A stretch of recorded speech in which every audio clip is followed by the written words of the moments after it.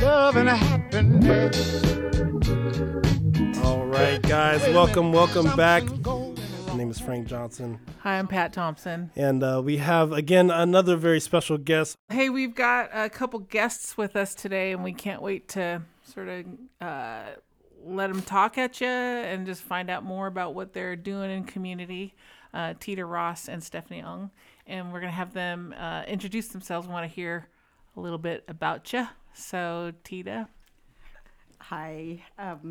Thank you, Frank and Pat, for having me here. The history in White Center was kind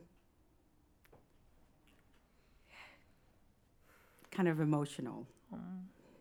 But I'm glad that I have the live experience during those years. So I actually started fifth grade in White Center Elementary School, back then, and to see many of our Cambodian Khmer folks, especially the children's, struggling during that time. Yeah.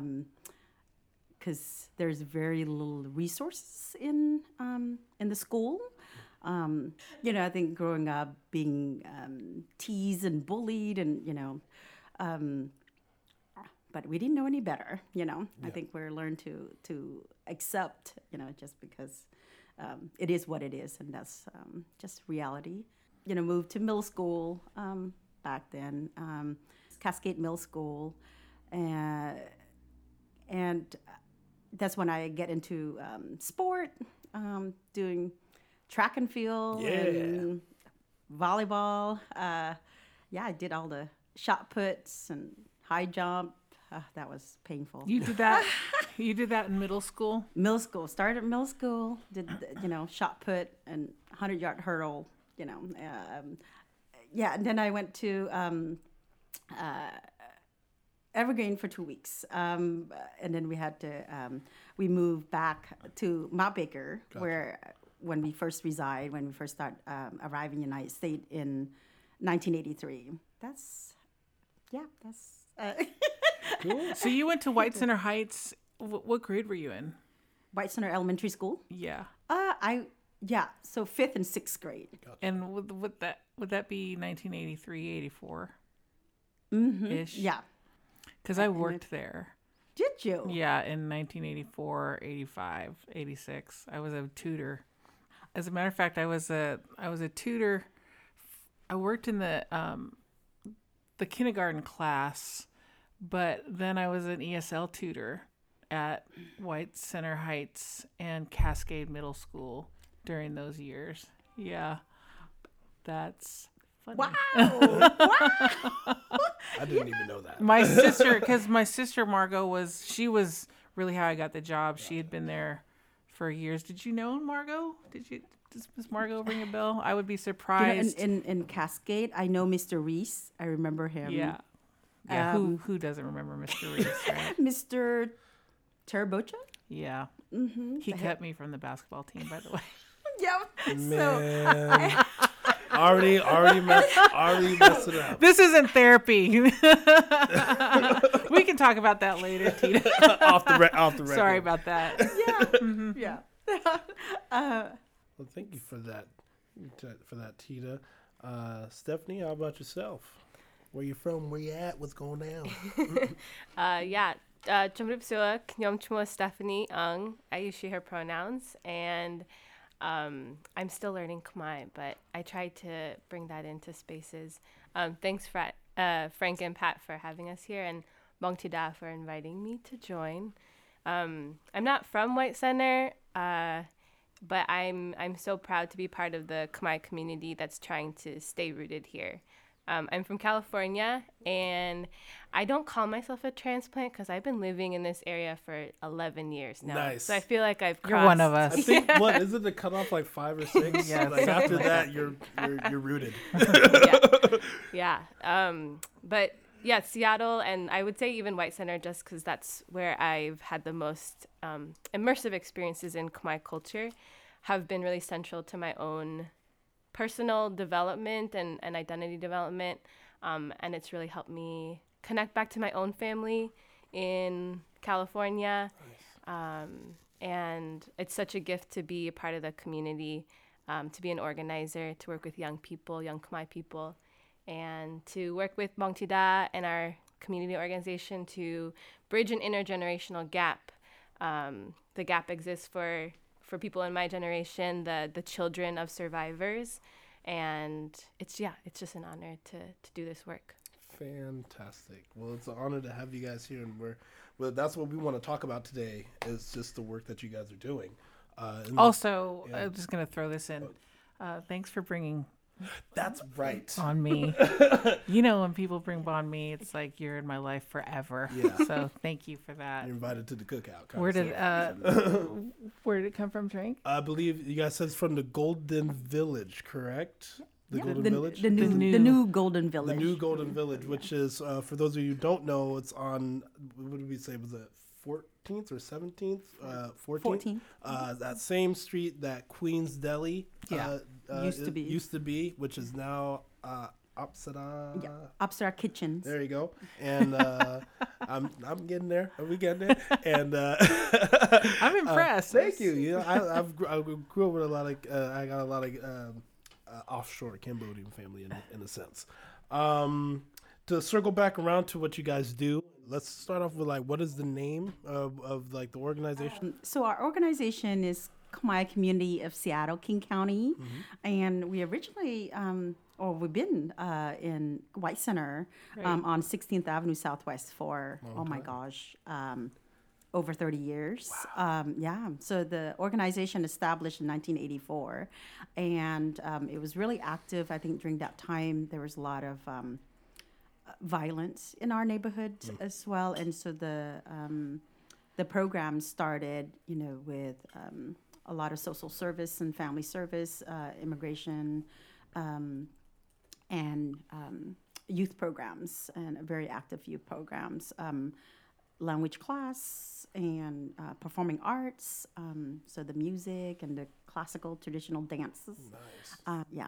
So is what you're involved in bringing that back? Yes. I'm so excited. Yes. I can't tell you how excited I am. So the organization, I think, was active for a long time, and only and it was dormant for the past decade or so due to the elders, and the intergenerational gap there, and it's hard to find young folks to come back and commit to the community work. And so we hope to change that. And so we reinstated the organization about 2.5 years ago in 2018. Wow. And the first thing that we did was our youth programs. Do you think that before not the leader development happening as much as kind of what you might be proposing right now? I think it's kind of cultural things as well, because there's you have the old way of thinking, right? You have that old school where our elders, like, there's an expectation, and sometimes those expectation, or I guess the strategy, the approach is totally different. They're more Eastern way of thinking, that culture, and then you have the Western culture where the young folks that more liberation, like free, free spirit, right? Yeah, definitely. It sounds a lot like Samoan culture. I'm Samoan, and where children and often youth are sort of, the value is to be seen and not heard a little bit. I don't know if that's what you're describing, but helping young Pacific Islanders, specifically Samoan kids, sort of grow up and know that there's a place for them in leadership. That we're building a place for them to kind of come up and take on the culture, right? That is a value. I believe that that's a value that our people have. It's just being able to be here in this culture and translating it to in a way that it makes sense to our people has been the work. I think that's the work that we're doing for us. So, and it sounds a little bit similar. But there's the culture part and also the history as well too, because I think us, after the genocide, Yeah. between 1975 to 1979, that really, wiped majority of our educator, because and so that really hit hard for our country as a whole, and now we have a lot of new generations, with the lack of education during the refugee settlement, Right. Right. here in 1980s, in the early 1980s. So I feel like for our community, we were never given the opportunity to really heal and thrive. So we kind of like the system has never really given us that opportunity, and we never have the right or the amount of the resources that we need to really get out from the survival mode. Yeah. During that time, and so it was a struggle. It was a struggle due to lack of resource. I feel like the system has really failed our community big time, and even till now, we to not have a community center, that is huge, because it's we feel lost. We're also the biggest group to be deported, and I think people fail to really recognize what the system did to us and why we got to that number. Yeah. It's because during the 1980, leading up to the gangster year, right? And why is that the case, especially for our community? Because when we first arrived here, I think we probably have about maybe 10 months of state assistant, and then, the family will scramble to, get odds ends job just to put food on the table. Yeah. So we, I know parents working 2 jobs, and, with all the language barriers and the cultural barriers, they don't know how to navigate the educational system. And so what that leaves the kids, right? They feel, they're not there for the kids as much, and there's no social worker that really, helping the community or the families.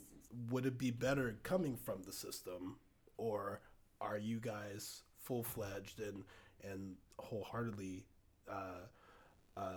do you think you guys can attack it out a much better way than the system ever could? You know what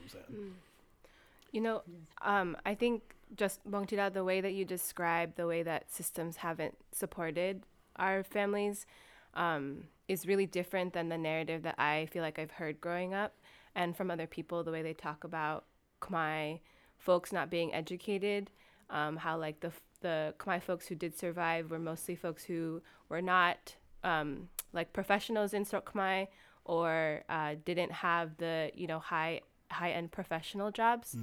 And I think a lot of the narrative in the U.S. about Khmer people is very about like how our people, hate each other, or like have this internalized narrative, which might be true in some cases.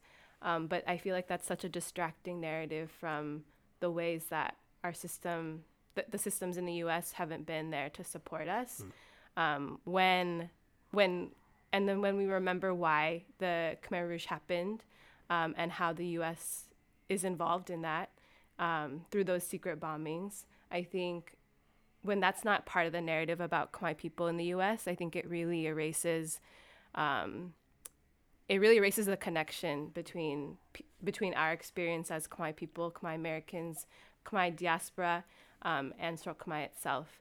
So I think you highlighting the ways, the systems, and then to answer your question, Frank, about do we want to lean on the systems? And I think that is, I guess our community is trying to do like both. Yeah. We're trying to leverage the support that our institutions say that they will provide because of the equity talk, because of the expectations, because of the work that other communities have done to hold systems accountable and government institutions accountable.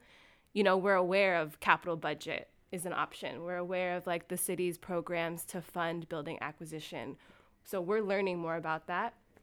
And I think we also need to invest in our own community, to build up our young people, to heal our elders, to bridge this gap, because it's not just a language and cultural gap, but it's like harm done to each other because of harm that we've experienced. So I think it has to happen at the same time, and I think a lot of really powerful movements show that, of like working the system and healing within and like building our power within. So that's the approach that we're trying to take with Khmer community of Seattle King County, is going at it from multiple angles, knowing that there are different roles and different strategies, and that the best way to leverage that is to just be in communication and build that trust among each other.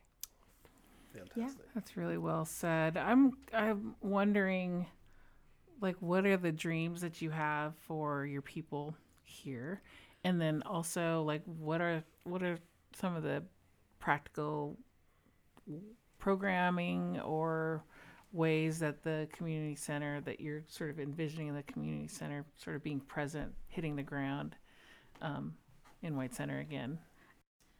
I want our young folks to learn about our history, to not to blame themselves or each other, especially, you know, there's a lot happening in our community on that part. And we hope that for us to really educate and empower our youth to make, the right choice for themselves and for their families. For us,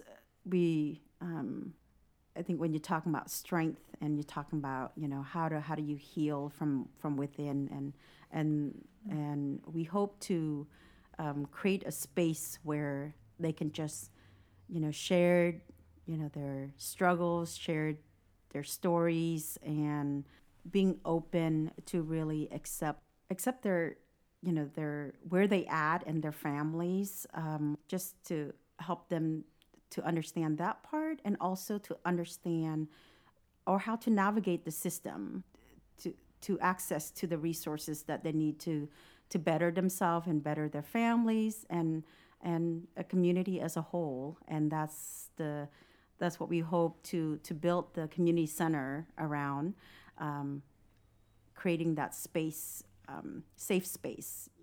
I wanted to touch on Poom Village. Or Poom Khmer. Yeah, Poom Khmer. Okay, is this something separate than the Khmer community that you're trying to build? And if you could, what's the word? I was gonna say extrapolate, but that's not the word. Tell us about it. We're in a science convention. Yeah, tell us about it, please. And also, I don't know if this is part of your question, Frank, but location-wise, are we thinking about the same location that the Khmer Community Center was in, or is there a different location? Well, we hope to be in proximity to White Center for sure. Because we have students from both sides. So you have Denny Middle School and Chief Sealth High School, and then you have all the Highline district, right? Gotcha. White Center, Cascade, Evergreen, Highline on that side. Gotcha. So we wanted to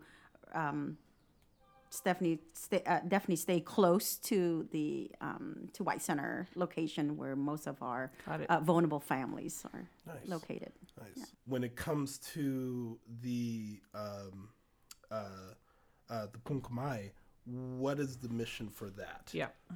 White Center has always been home, to lots of, Khmer businesses and families. For sure. For the past, oh my gosh, maybe 40 years now. My goodness, right. Yeah. And so, we have lots of businesses still there, and, White Center business area there. And so, we hope one day, to turn that into Poom Khmer, which is like Khmer Town. Oh, gotcha. Yep. Nice. Yes. I like it. I'm so about that right You now. understand? I'm so all about that. Take my money, take my endorsements. I just want a whatever permanent it is. reservation. Where do I sign up? Because like I'm all about that. I'm very Wow. much all about that.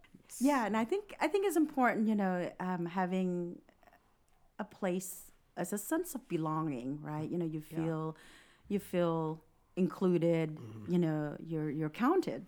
Yeah. And I think that is, the best gift that we give to each other. Yeah. And we hope, that what we built as a community center right now is, is based on humanity. It's people first. Yes. Oh, yes. So how did that funding come about? So our involvement with representatives of White Center primarily started when we were working on our capital budget campaign for the 2021 to 2023 Washington State capital budget. And we were actually working with Senator Saldana of the 37th Legislative District.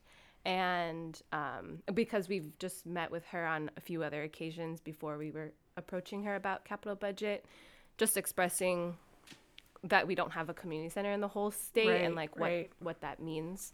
So she's been really supportive, and she was really encouraging of us to talk to other representatives and senators in the areas where there are Khmer folks or where we wanted to be. So that's the 34th Legislative District.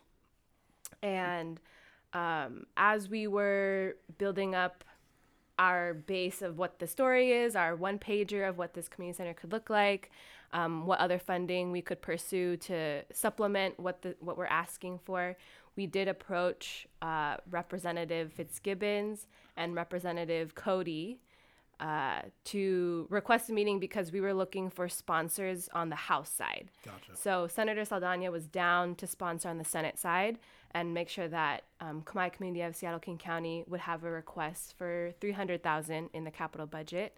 So we needed to approach some representatives for the House side. And Representatives Fitzgibbons and Cody were willing to meet with us and hear our stories from why we would want a community center. So it was mostly folks in my generation who were sharing why a community center would be really important to them as people who are in between youth and elders. And we met with Representative Cody after the House and Senate, after the House had already submitted their proposal. So Representative Fitzgibbons was actually, I think, our champion from the inside on that end. So. Thank you for doing all that work. Wow, that's really impressive. Yeah.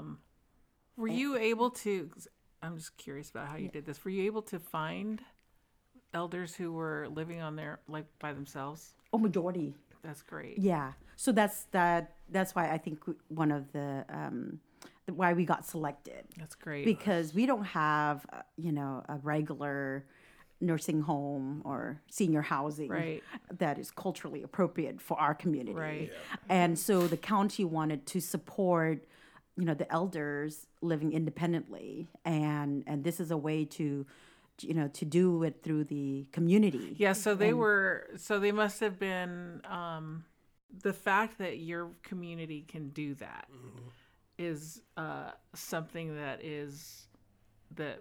will move the city or the county government, right? Because they need you to do that, right? And not all communities can do that, right? But the fact that the Khmer community is so connected and so, you guys all know where everybody is. That's such that's an asset. And I think like in March of 2020, when we started closing things down, like that was when Khmer community of Seattle King County services like shot up. And I think it was primarily because Bong Tida and Bong Tes were targeting our elders who live alone, who live in the maybe like communities or complexes where there are lots of elders living in single spaces. So because that was the focus from like really intense focus from like March to May, when there was a ton of emergency funding going out really quickly. Right. I think that one allowed us to have money to give out and money to buy groceries immediately. And then I think that word of mouth and that trust building that happened really quickly in this crisis really helped. Yeah, that visibility. It's like, and Congratulations. Yeah, for sure. Thank you. Well, two main factor I think people have to take into consideration is cultural competency, right? Understanding, and connecting with the elders, and that's where building trust is all about.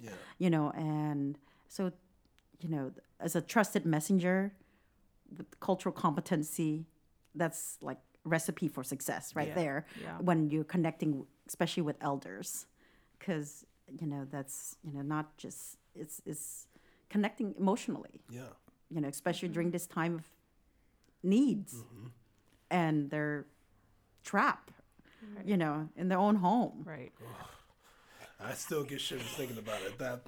Oh man. Yeah, and we have one elders who went 3 days without groceries, food, because their caregiver ended up sick and couldn't go, and no family members. So there's elders out there that really disconnect, and we're just happy that we're there, the right time to really give them the support that they need. Man. I love it. I love it. Blessings, guys. Blessings for sure. We're coming up. Before we sort of end or start to close, we're coming up on the Khmer New Year, right? Is that right? And are there different celebrations that are happening sort of virtual around the city or that you're connected to? Yeah, there are 2 organizations in this area that typically do Khmer New Year's. And because Khmer New Year is supposed to be a celebration from like the 13th to 15th or 14th to 16th, it's hard to celebrate that here in the United States because we don't always have those days off school or work. So we end up moving our celebrations to the weekend. And then because there are so many temples and so many organizations that have their own interpretation or own community that wants to do something special, we end up having like Khmer New Year month. I'm good with that. Events all the time. Yes. I think with this year with COVID, it's a little less packed of a month because not all of our Wats are doing virtual events. But there's 2 events that folks can tune into to participate. The first one is with the Cambodian Cultural Alliance of Washington, which is CCAO, or the group that puts on the White Center Street Festival every year, which is where our young people dance typically. Our young people, I'm included in that. Our group dances. But this year they have a virtual Khmer New Year event all month. It entails a Khmer food tour and a raffle. So basically they're going to talk and introduce folks to different Khmer businesses that sell food. And then if you go support that business, you can be entered for a raffle. That's happening virtually. This is virtually, yeah. So I think they'll stream, interviewing some Khmer business owners and then be like, here, this is where you can go to get it. And then you'll be entered for a raffle. Nice. They're also going to hold a Khmer karaoke contest, which will be virtual. And then there will be streaming of Khmer group. He's a foodie and a singer. If you can read Khmer karaoke, then you'll be just fine. Oh, man. We'll see. We'll see. You're down to try. I'm down to try.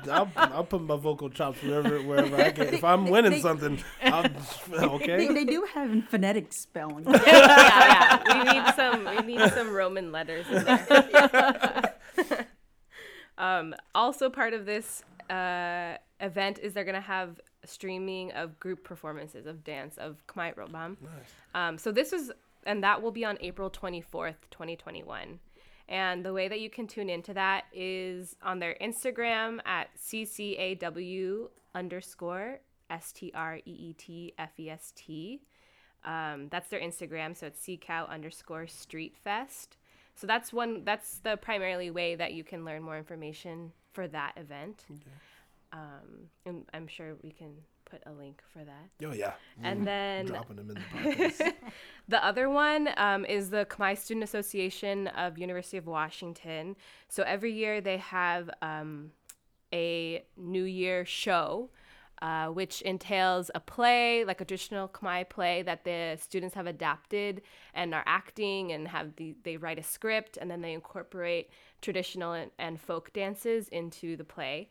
And it's usually at the University of Washington, where people get dressed up, and there's food and dancing and this play, but we can't do that this year. So instead, what the students are doing is they have been rehearsing and filming a play, as well as traditional dances, and they will be streaming this on May 1st at 5 p.m. Pacific Standard Time.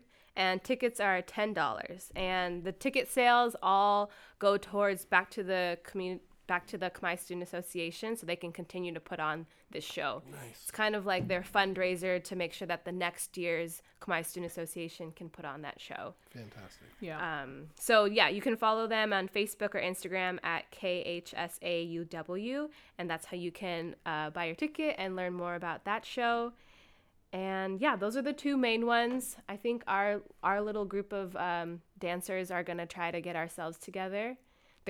We haven't met in a long time, but I think we'll be fine. Oh yeah. Yeah. Well, I guess we are coming down to the end of our time. Before we say our final goodbyes, I just wanted to ask, or for you guys, if there is funding that you guys are looking for, how do people reach out to you? What is the best way? If you give us a link, we can drop it, but just for the podcast, for people to hear, what is the best way for people to send you money? There you go. Yeah, absolutely. Thanks for asking. So in addition, or as we were talking about capital budget, while we are waiting for the approval of that budget, that ask, obviously we need more money, to close the gap so that we can acquire the property we're looking for in this area. And the way that people can donate is through our website. There's a PayPal link. Our website is kcskc.org, Khmer Community of Seattle, King County. And that's primarily the way that we're taking donations. We will be launching a campaign and sharing more information and more fun ways to engage as well as send money. But if you want to, click on that PayPal link on our website. It's on the front page. We would greatly appreciate that. We'll definitely put the link up on the post. So thanks for sharing that. Definitely. All right, Stephanie, Tina, thank you so much for being with us today. Thank you. So nice to be with you. You guys heard it here first inside White Center, and we will catch you guys next time. Thank you. Thank you you for having us.